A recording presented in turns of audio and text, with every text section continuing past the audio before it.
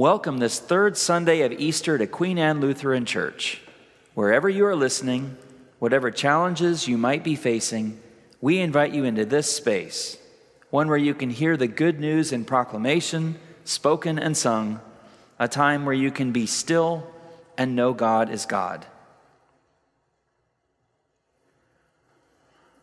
The gospel for the third Sunday of Easter is one in which the risen Christ shares food with the disciples, explaining to them the meaning of his suffering, death, and resurrection. Understandably, these disciples are amazed by what they see and hear, the tangible presence of Christ in their midst. We too are invited to seek and find Christ when we gather in his name. The grace of our Lord Jesus Christ, the love of God, and the communion of the Holy Spirit be with you all. And also with you.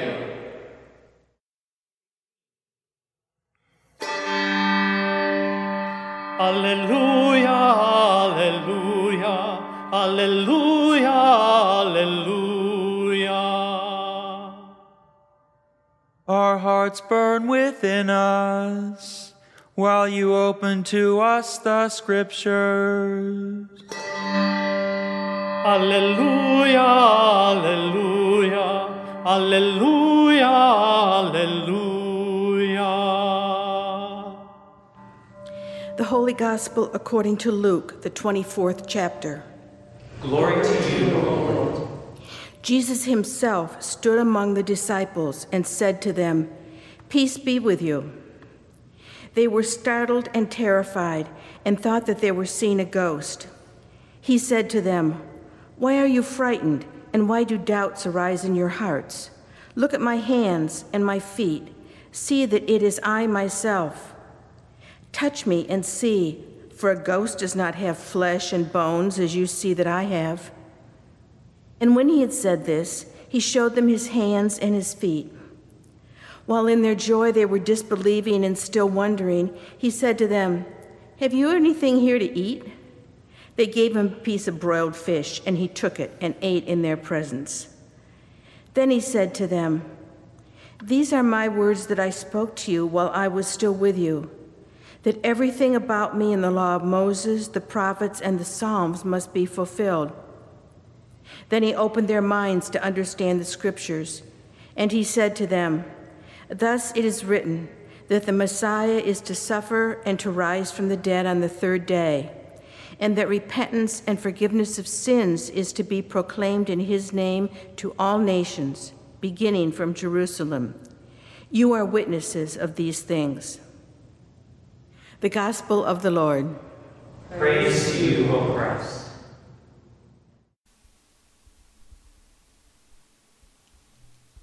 Until the last day, all we have is love.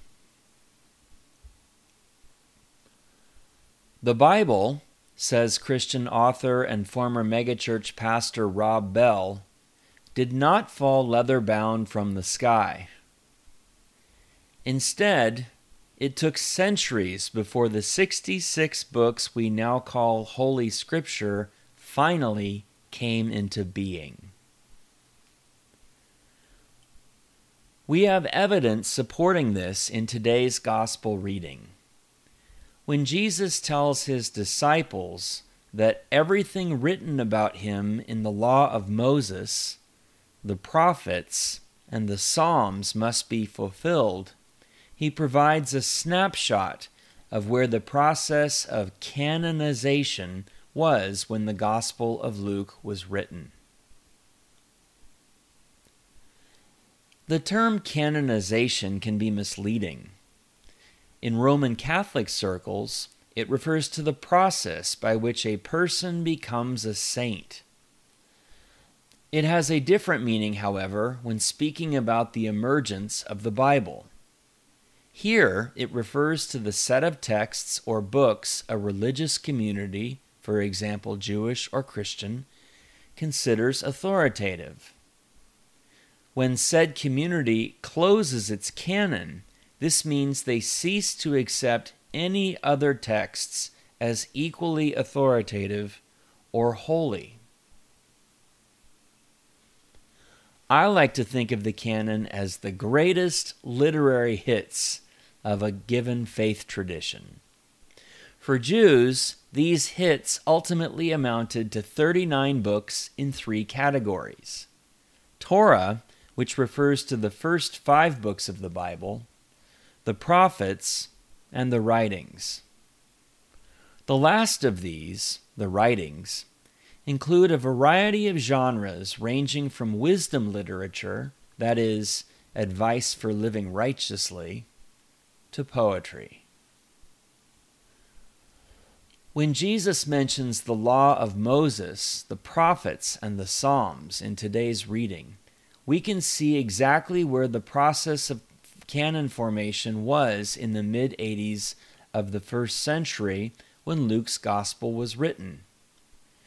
By that time, the Jews had come to regard as authoritative the Torah, or law of Moses, the prophets, and the Psalms. All the remaining books that now appear among the writings, including Job, Ecclesiastes, and Esther, had yet to be accepted. They were still under dispute. The decision to admit these books and seal or close the canon would not occur until the turn of the first century. Prior to that time, as Rabbi Reuven Hammer observes, only the contents of the first 2 sections of the Hebrew Bible, the Torah and the prophets, had been formulated. The Bible, in short, did not fall leather-bound from the sky. The Jews took eons to collect and organize the books that now comprise what we as Christians call the Old Testament. This process, long and sometimes contentious, gave us the most influential collection of texts in Western history. For all of us who consider this collection authoritative or even holy, the saying is sure: most things worth having are worth the wait. The Song of Songs. The most contentious chapter of choosing the Hebrew Bible's greatest hits came arguably at the end. 2 books up for adoption found themselves in the eye of a rabbinical storm: Ecclesiastes and the Song of Songs. Until the end of the first century, Hammer writes, these books had been considered controversial. Ecclesiastes contains ideas about God and piety that appear to conflict with normative biblical views and frequently contains inherent contradictions as well, while Song of Songs can easily be read as an erotic poem, and indeed was. The Song of Songs bore an additional problem. Unlike Ecclesiastes, which spoke of God and human existence in rather bleak and unconventional ways, Song of Songs never even mentioned God. The rabbis, in turn, had to rescue the Song of Songs by maintaining that the romantic love it celebrates between a man and a woman was actually an allegory for the relationship God has with Israel. In the end, the strategy worked. Song of Songs became, following the book of Esther, the only other text in the Hebrew Bible never to speak of God. The author's descriptive account of the erotic interplay between 2 lovers made it what J. Cheryl Exum in the Women's Bible Commentary calls, and I love this phrase, a feast for the senses. One that provides the only instance in the entire Hebrew Bible of non-coercive love between a man and a woman. No wonder the rabbis subdued it by insisting the account was really about God and Israel, just as the Christians would insist by claiming it was really about Christ and the soul. Today, given the content of the song, it may come as no surprise that not a single reading from it appears in our lectionary. Perhaps the lectionary's editors foresaw the scandal that would almost assuredly ensue if a minister read from and then expounded upon a line like chapter 5, verse 4, a text so erotically charged that few preachers would escape censure for explicating it. The only appropriate setting for the Song of Songs in church would be a wedding, and the only appropriate passage would be the springtime rhapsody of chapter 2. There the male lover addresses his companion first with a command and then with a comparison. "Arise, my love, my fair one," he says, "and come away, for now the winter is past and the rain is over and gone." "Arise, my love, my fair one," he repeats a few verses later, "and come away." These are beautiful words. When we reserve them, and only them, for wedding services, however, I submit we do so at our peril. As Christians, especially on the other side of the Me Too movement, we must affirm the non-coercive form of love the Song of Songs celebrates. And the exclusive way to do that is to engage the text. When we do, we encounter a multitude of surprises, not least of which I found tucked away in the final chapter. A glimpse of God. God is love. Of course, I am not alone in my discovery. A handful of biblical scholars and modern translators see it too in the 6th verse of the 8th chapter.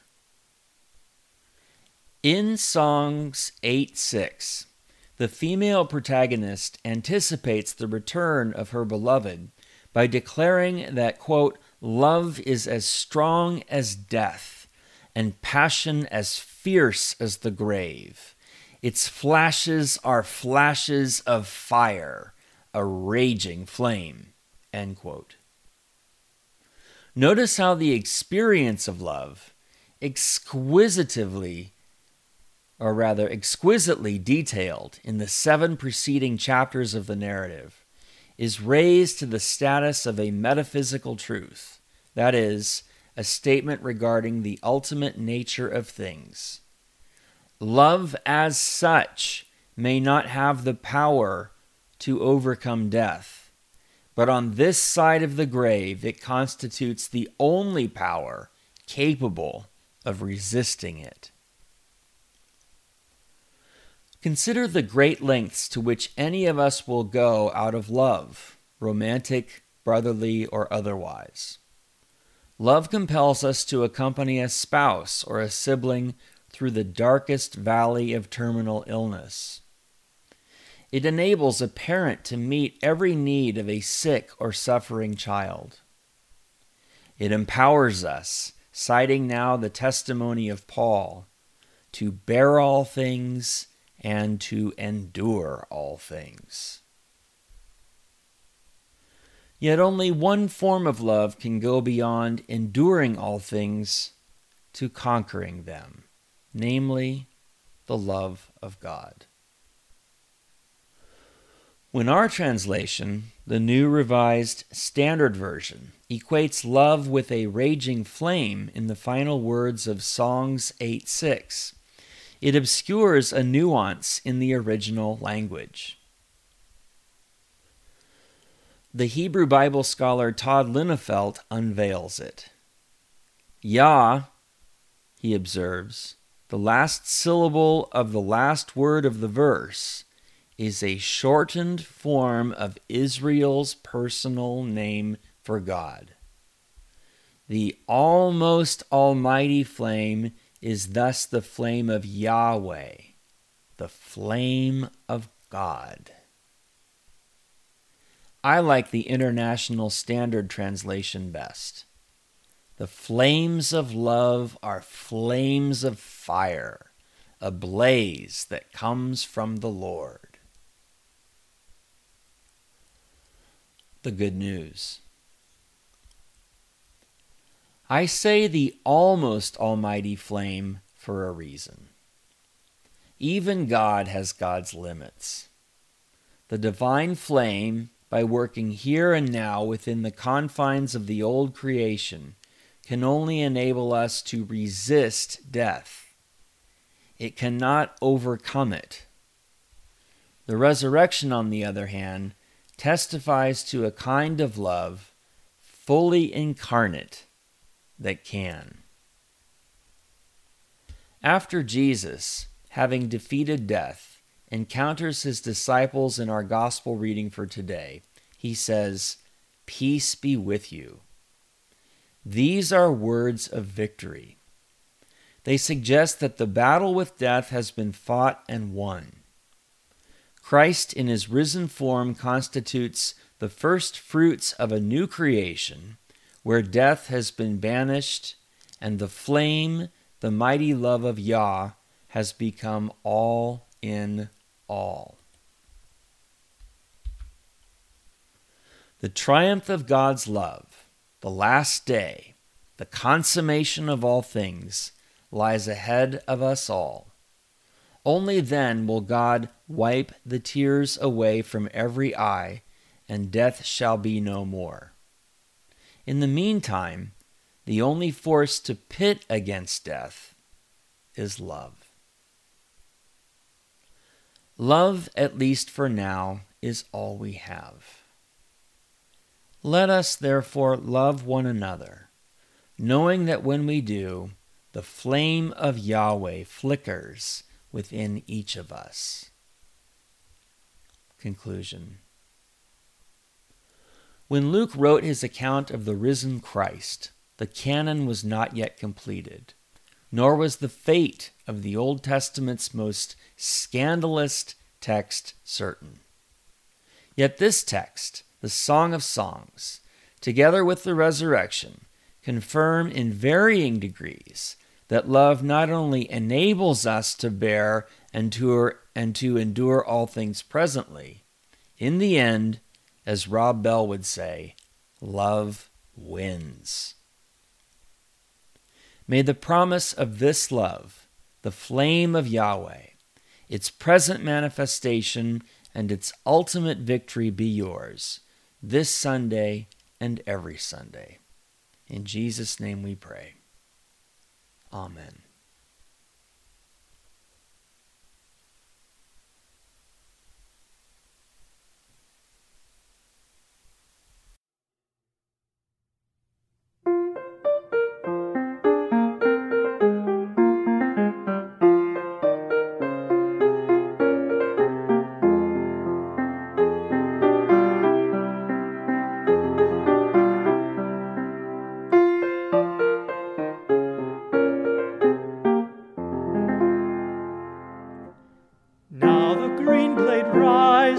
From the buried grain, wheat that in dark earth many days had lain, love lives again that with the dead has been.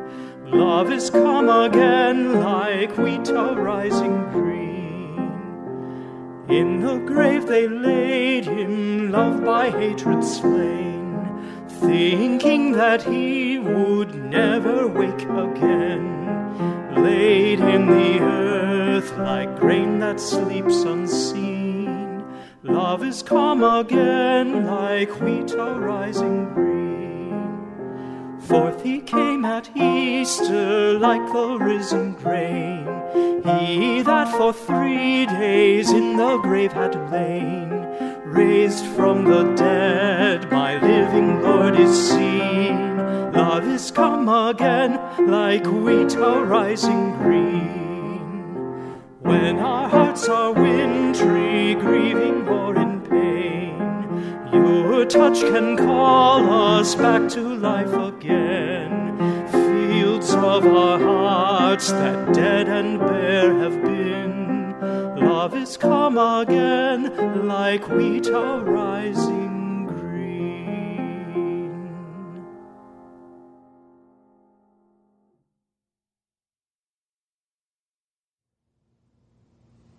Alive in the risen Christ, by the power of the Holy Spirit, we bring our prayers before God, who promises to hear us and answer in steadfast love.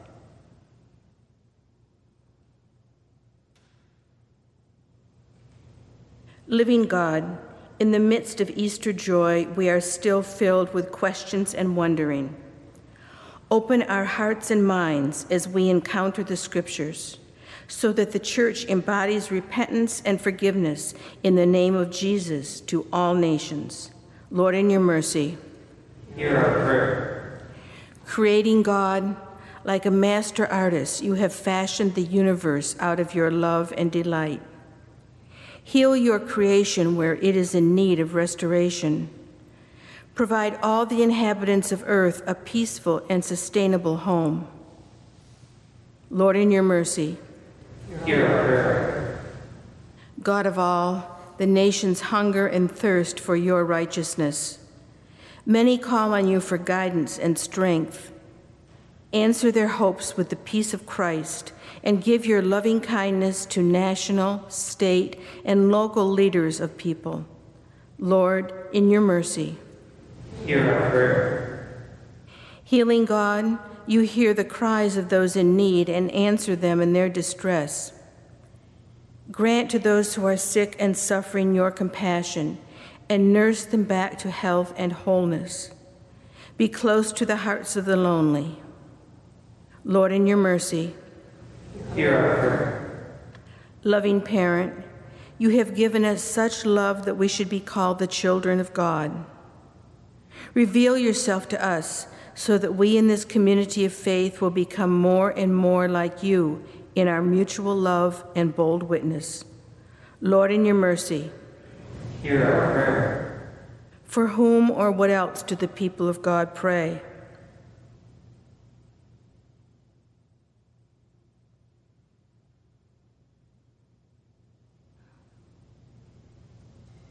Lord, in your mercy. Hear our prayer.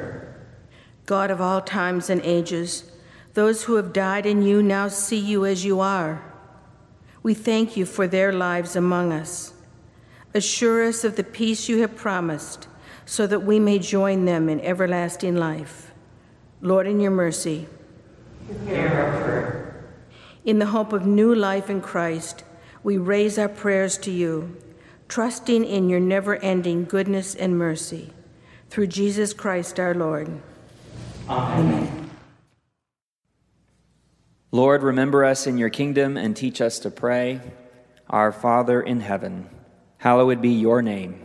Your kingdom come, your will be done on earth as in heaven. Give us today our daily bread, and forgive us our sins as we forgive those who sin against us. Save us from the time of trial and deliver us from evil.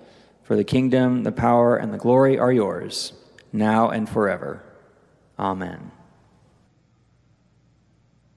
We thank you for joining us for this service.